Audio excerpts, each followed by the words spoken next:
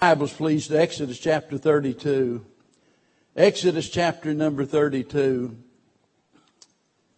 You know, I hate to start and introduce the message with these words, but I'm going to risk it. This is election year. I don't guess that's a surprise to anyone, of course. And I doubt that we've ever had a time where people have gone to such great lengths to show what side they're on.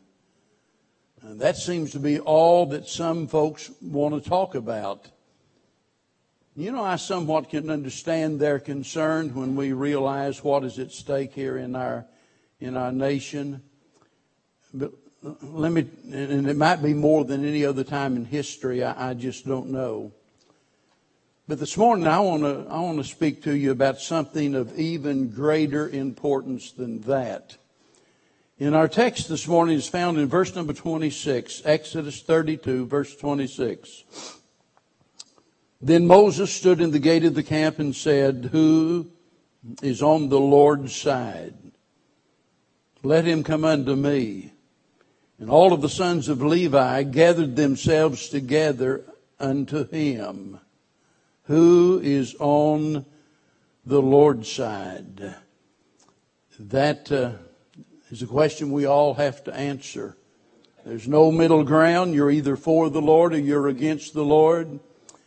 I remember as a boy growing up, and many of you can, to where, you know, after school, all of the guys would get together out on the playground somewhere, in a cow pasture, wherever you could, and you'd choose up sides.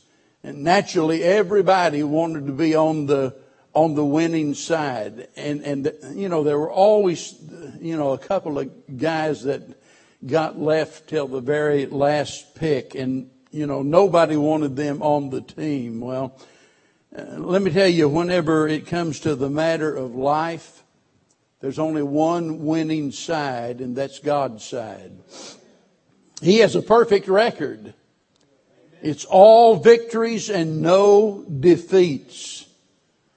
Who is on the Lord's side? Now, before we make a personal application here, I want you to think about the setting, the history of this event. Remember, Israel has been delivered from Egyptian bondage.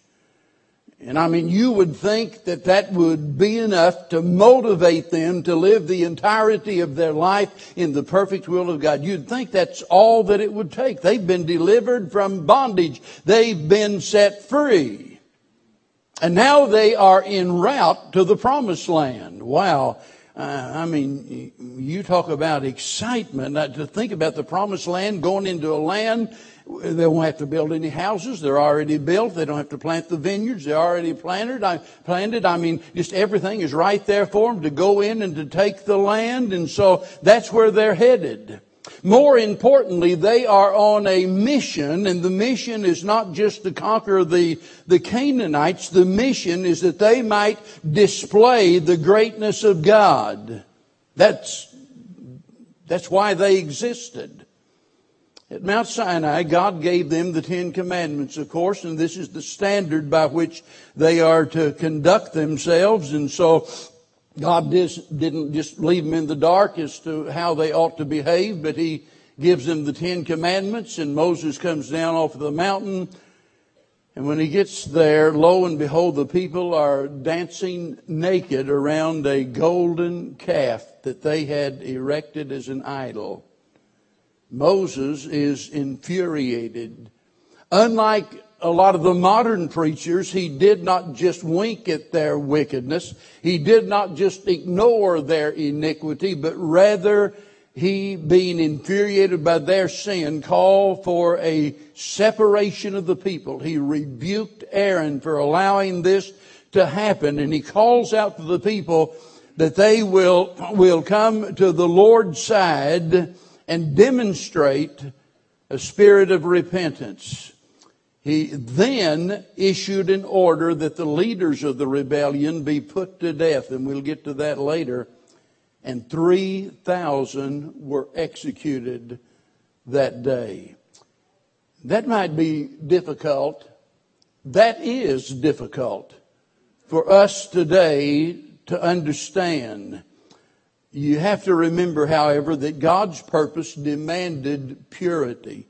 They are to represent God among the nations. In fact, the Bible speaks of God setting them as a queen so adorned that all of the nations would stand in awe as to their king and his great riches and his goodness. And that's why they existed, to draw attention to God, that he'll be glorified among all of the nations of the earth. And so that's what's at stake. And were they not a holy people, there was no reason for their existence. And those that refused to cooperate were executed. Now, that, because God ordered the execution, it was right. Regardless of what you think about it, it was right. It was severe, it was swift, it was public, it was necessary. Who is on the Lord's side? And that raises several questions. I told someone a while ago, I said, I know before I even get started that I don't have time to say everything that I want to say, and I still feel that way. But I want to reduce this down to three questions this morning. When we think about who is on the Lord's side, first of all, that deserves our attention. I say that because this question is pertinent. I mean, it's more important than anything else. Who is on the Lord's side? Others need to know whose side that you're on. Your testimony is of greater value than all of your treasures. I remember years ago talking to someone that it just so happened that in the course of the conversation, they discovered that one of our church members worked with them and had worked with them for years. And they said, I'm shocked. I had no idea that this person was even a Christian. Now think about that. And I just wonder, were we to take a survey among your co-workers, your classmates, your neighbors, I wonder if they know whose side you're on. This is a pertinent question, and not only that, it's perplexing. Always trying to blur the lines of distinction. You no longer can tell by the use of the word Christian. You can go to Hollywood, you can go to Nashville, you can go almost anywhere and find people that call themselves Christians. And if you just base everything on the use of that word, it would seem like a lot of people are on God's side. But let me tell you right now, there are a lot of those folks that know nothing about the saving grace of God, and yet they call themselves Christians. So you can't tell by the use of that word. You cannot always tell by the fact that they attend church. There are a lot of folks attend church every week for a lot of different reasons. But that doesn't mean that they are on the Lord's side. You can't tell by the songs that they sing. Bev and I were raised, of course, in Springfield, Missouri, and had the Ozark Jubilee there. And, of course, the Ozark Jubilee was kind of a mini Nashville back then, except it had even, in some ways, a broader circulation, because in the heyday of TV, and all of a sudden, everybody in the nation was watching the Louisiana Hayride and the Ozark Jubilee. And I'll never forget those guys, especially old Red Foley, would get on there, and they'd sing all of their old, I got time for one more round and a six-pack to go, and I love you, but we're strangers when we meet, and all of those old garbage, honky-tonk songs. And then they get down to the close, and we're going to close now with a spiritual song. And old Red Foley'd get up there, and he'd sing his spiritual song of the night. That kind of stuff must make God sick to his stomach. I'm telling you, you can't tell whether a person's on God's side by the songs that they sing. You can't tell by the amount that they give. You can't tell by their attitude concerning issues of secondary importance. You see, there's a lot of people that stand on the right side of many different issues, but they don't stand with God. Now, you just think about all of the issues that we face in our society today. And a lot of people are taking that into consideration here in this election year. We're thinking about the issue of abortion, and well, I'm going to stop right there. But you know the list goes on and on and on. Let me tell you, there are a lot of folks that are on the right side of those issues. And in fact, they might be even much better candidates than what we have presently. Boy, I've got to kick myself in the seat of the britches to go past that, but because I know what some of you's already thinking. But you can't tell whether they're on the Lord's side just by the fact that they stand on the right side of these different issues. You can't tell by the religious things that people say. You turn on the television and watch just almost any kind of a broadcast, and somewhere along the line there'll be some reference, to God and to religion, but you can't tell if they're on God's side or not. But most of all, this is personal, because every single person here has to answer that question for themselves. Your parents, your grandparents are not the issue. Doesn't make any difference where they stood. It's where you stand. Are you on the Lord's side? I mean, can you imagine Moses asking that question? Are you on the Lord's side? And somebody say, oh, boy, my grandpa was a Baptist deacon. My grandpa was the best person that ever lived. But you see, it's not about grandma and grandpa and mom and dad. It's about you. Whose side are you on? That deserves our attention, and it demands an answer, because it's impossible for us to be neutral. There's no middle ground. This is a question that every single one of us must answer, because you're either on God's side or you're on the wrong side. Now notice whenever he makes this statement, and I can almost picture him drawing a line on the ground and standing over here and asking the question, who is on the Lord's side? Let him come unto me. And notice it says that the Levites gathered themselves together unto him. And you see, they furnish us an example of all those that would follow the Lord. And notice in verse 27 and verse number 28, here we find them really put to the test.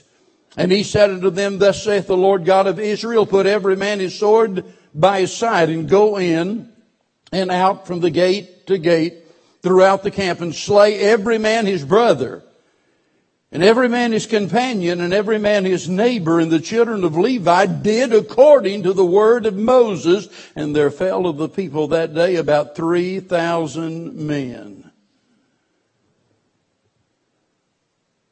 They were put to the test, and they proved themselves to be trustworthy. Notice the test involved the execution of their relatives. And yet they courageously obeyed the order that they were given.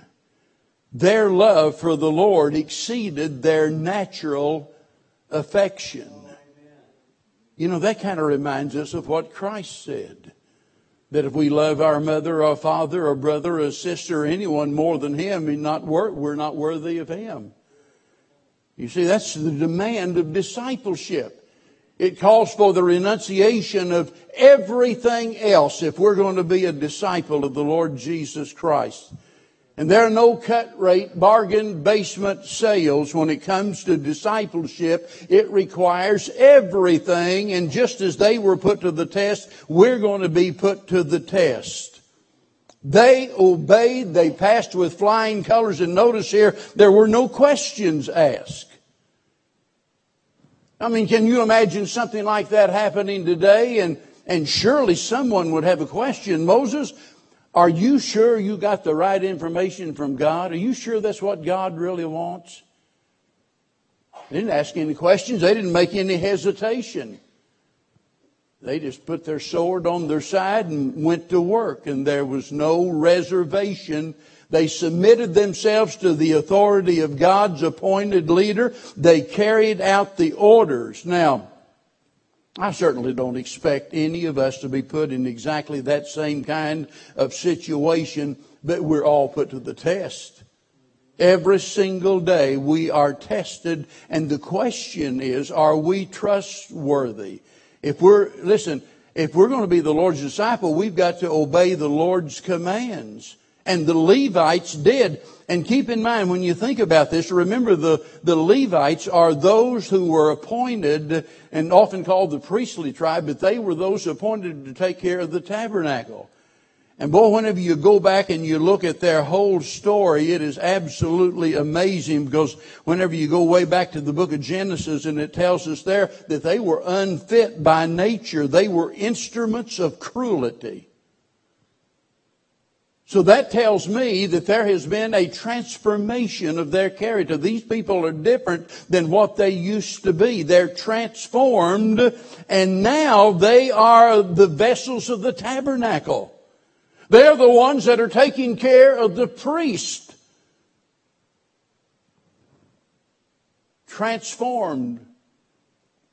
And we see that they're toilers, because their duties had to do with everything related to the tabernacle, and that was a difficult job.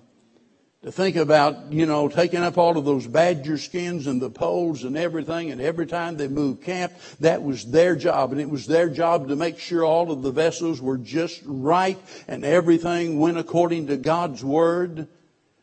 But here we see that they are put to the test, and they are submissive to the will of God. And remember, they have not yet been appointed to this position as far as I know. And that tells me something. It tells me that when the time came for God to appoint this particular tribe for that service, that He took into consideration their loyalty to His cause. He found a tribe of people that were willing to obey Him, even if it meant putting to death those that were disobedient. We live in a day and age where, we don't even want to exercise church discipline. And a lot of folks don't have any clue, no understanding of what church discipline is even all about. But I'm telling you, sometimes it is necessary to the purity of the church and the future of a church for us to take those steps. And even so, we're talking about a nation that was on a mission whose purpose was to glorify God. That's the very reason for which they existed.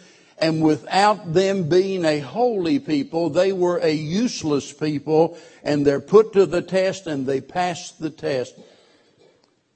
And that raises the third issue, and that's the fact that this question determines our associates. Notice Moses is calling for a separation. And he is insisting that the people publicly identify what side they're on. And you read on in chapter number 33 and down through verse number 9, where it talks about the fact that those, that were on the Lord's side, that they came unto the tabernacle. They assembled together. Well, as Christians, the Bible tells us that we are to separate ourselves from the world. Now, that doesn't mean that we're to have a holier than thou attitude. That doesn't mean that we're to be like a monk in a monastery and isolate ourselves from the world. It doesn't mean that we're to leave the impression we're better than anybody else, but we are to separate ourselves from the world. We are to be a different people. And the thing that determines our associates is whose side that we're on. So he says, separate yourself, identify yourself as followers of the Lord, unite with those that are on the Lord's side. And even today we think about God's people being called out, as it were, and uniting with the Lord's church. There's commitment involved. Every Christian ought to unite with the Lord's church. If we're on the Lord's side, we'll be on the same side, and that's the winning side. God's side's always right. And it's always best. As old Dr. Truett used to say, it is always the safest side. That's why Joshua said, choose you this day. Amen. Choose you this day who you're going to serve.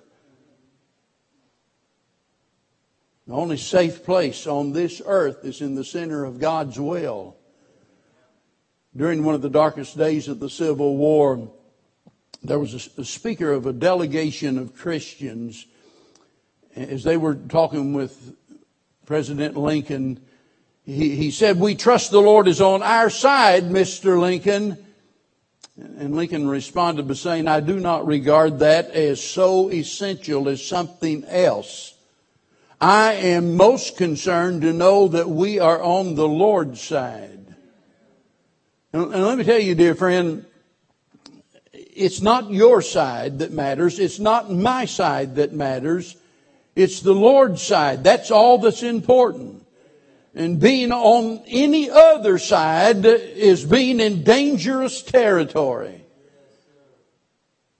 I said to someone last week that just the house that we moved into before this one, it was the first house we ever bought. In all of those years, I had preacher friends trying desperately to get me to stop renting and buying a house. And I told them, I said, I don't want to buy a house because if the Lord, calls me somewhere else, I don't have to sell a house before I go. I want to just pack my bags and move. I don't want anything there being a temptation or a hindrance. That might not seem important to you at all, but it was very important to Bev and I because we realized that regardless of what we do, it's got to be in the place where God wants us to be. And there's no other safe place. Let that sink in. We're so concerned about our safety today. Man, somebody walk in here with a gun. I pity that sucker. We could marshal a small army with all the guns are in here right now. All of the cops. Maybe I shouldn't have told you that. Listen, we care about safety. I don't know about you, but unlike when I was a boy, when we never locked up anything, we lock our doors at night. We turn on the alarm at night. She's got a gun, I got a gun. We're concerned about safety. But I'll tell you what, you can do all of that stuff, and if you're out of the will of God, you're not safe. You're not safe. You're in dangerous territory. I love what Moses said when he said, "Whoso is on the Lord's side, let him," what? "Come unto me." Have you ever thought about that? Let him come unto me. Now, you see, Moses could do that because he knew he was on the right side. He knew who he was following. Let me ask you a question. If everybody you knew followed you, whose side would they be on? Whose side? You see, Paul did exactly the same thing. Paul said, I want you to be followers of me even as I follow Christ. You better know that you're following the Lord before you encourage others to start following you. And Moses was living such a life and so obedient to God that he simply said, "You come over to my side, you'll be on the right side, you'll be on God's side, and that's the safe side." So, whose side would your loved ones be on if they followed you? Are you leading them to safety? Or are you leading them into sin? Somebody's watching you. Bev and I sat down and we read every letter in that great big album that was presented to us last week. And we loved every bit of it. You would be amazed at the details that some of these kids, wow, I wouldn't take $1,000 for that album. It is priceless. Let me tell you, these kids, you might not know it, but they're watching you. You better make sure you're on the right side. You might not even know their name, but they know who you are, and they're watching you. And whether you're a Sunday school teacher, whether you're singing the choir, play an instrument, whatever you do, whoever you are, there are eyes upon you, people watching you, and most certainly if you have children and if you have grandchildren, there are people that are watching you, and there are going to be some of them that's going to follow you. You better make sure that you're on the right side. Whoever's on the Lord's side, Moses said, let him come over to my side, come over to where I am. I'm on the right side. They had to make a decision. And that decision demanded a declaration and a demonstration. In other words, they could have raised their hand and said, hey, I'm with you. We're on the Lord's side just like you are, Moses. And Moses could have said, all right, strap on your swords. We got work to do. You see, that we've got to get beyond just making a declaration that we're on the Lord's side. There has to be a demonstration of that. We've got to put it in shoe leather. We've got to live it out, flesh it out for others to see. Anybody can talk about being a Christian. It makes a big difference whether we live it out or not. Listen, we need to remove all doubt as to whose side we're on. I'll never forget, soon after I surrendered to preaching, back then we had a church softball team. Wow, that's an experience. Especially for me because, listen, I wasn't totally sanctified the day after I got justified. I still had some stuff to work through. We had another kid that just, I don't know, less than a year after I surrendered to preach. This kid surrendered to preach. I'll never forget it. His name was David Smith. He had real curly blonde hair, just a big old head of hair, kind of a short guy. And anyway, we were playing ball, and something happened out on the ball field, and I didn't punch anybody in the nose, don't worry, but I did something that wasn't, in good taste. It wasn't good sportsmanship. I didn't think anything of it. I was just playing ball. That's the way you play ball. But I'll never forget, as we were leaving the park, and I was walking out to the car, and here he comes up and hollers at me, hey, wait a minute. I need to talk to you. And he's bawling like a baby. I said, what in the world is wrong, David? And I'll never forget what he said. He said, you'll never know how much you hurt me tonight. I said, what are you talking about? He said, ever since I've been a Christian and surrendered to preach, I've looked up to you. I've admired you. I've wanted to be like you. I never dreamed that you would do anything like you did tonight. Whew. Wow. You talk about a punch to the gut. I mean, that was it. Now, I'm saying all of that to say this. Listen. There are people watching you. They need to know whose side that you're on, and it takes more than you just talking about it. You've got to walk the talk. And we need to remove all of the doubt. If you're here, in just a little bit, Kenley's going to be baptized. Kenley Preston trusted Christ as his Savior. His dad is going to baptize him here in just a little bit. What a wonderful thing. Isn't that great to think about somebody that was born again? I'm trusted Christ. Wow.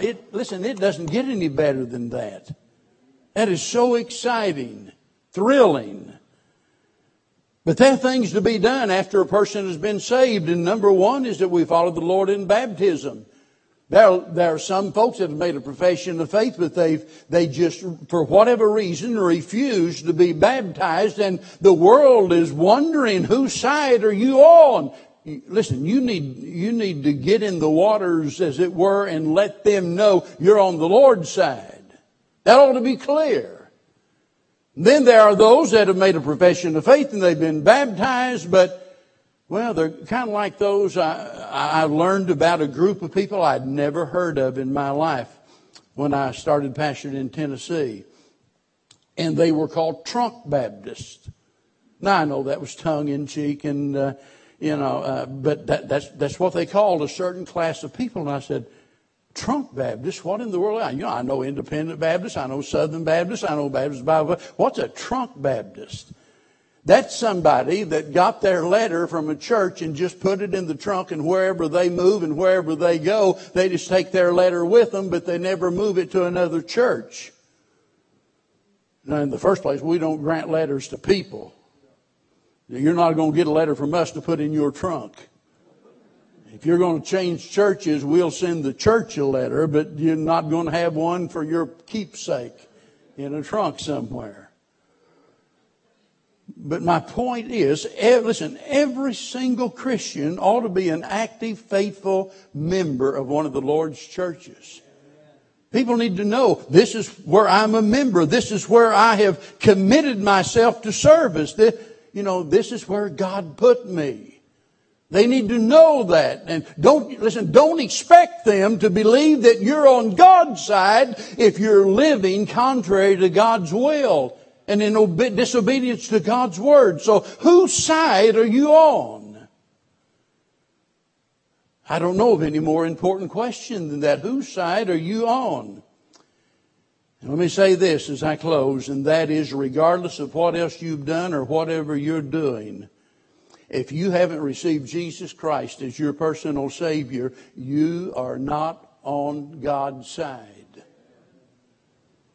You see, the Bible says He commandeth all men everywhere to repent. We talk so many times about, the invitation to salvation. No, wait, it's more than that. It is a command from God. He commandeth all men everywhere to repent. If you don't repent and turn from your sins, as it were, and trust Christ as your Lord and Savior, you're living in rebellion against God. You're not on the Lord's side until you've been born again. And boy, let me tell you, the most wonderful thing in all of the world is to know that you know that you know that you are a child of God, and nothing can take that away.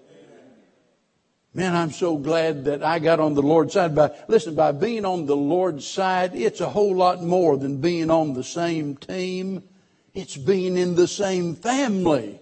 That's what it means to have God as your Heavenly Father, Jesus as your elder brother, the Holy Spirit as your helper, and heaven as your home.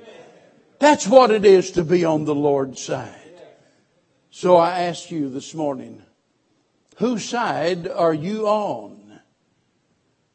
Whose side are you on? Have you trusted Christ as your Savior? Have you passed the test of obedience? Are you demonstrating to others that without any doubt I am on the Lord's side? What would you have to do this morning to get on the Lord's side? Follow the Lord in baptism, join the church. I don't know. Whatever it is that God's will is for your life, that's what you need to do. And we're going to give you that opportunity right here, right now, this morning. Remember, this is a public ceremony, if you want to call it that. He didn't say, now, whoever's on the Lord's side, let him go home and think about it or pray about it. He didn't say, if you're on the Lord's side, send me a little note later on letting me know. No, this is a public demonstration. If you're on the Lord's side, if others are doubting which side you're on, you get up right now and you show the world what side you're on. We need that in America today more than ever. Let's all stand together, Tim, as you come and as we sing. If God's speaking to your heart, if you've never been saved, we encourage you to come today and to receive Christ as your Lord and Savior right there where you are, just simply putting your trust in Him. And then it would be great if you would come and tell us about that. Those awaiting baptism, if you will be dismissed, and Brother Kenneth will meet you up there. Father, we thank you this morning for your exceeding great and precious promises. We thank you for the opportunity that we have to assemble together. We thank you for the Word of God that gives us clear instruction and great inspiration. And we thank you, Heavenly Father, for those men and women who have made it clear to the world that they are on your side and they have scotched their feet and nothing nothing moves them. God, help us to do the same. Help us to obey you regardless of how difficult it might be. Help us, Heavenly Father, to show our neighbor, to show our family, and to demonstrate to everyone that we know that we're on your side. Bless us this morning. We don't deserve it, but we beg it this morning in Jesus' dear name. Amen. Now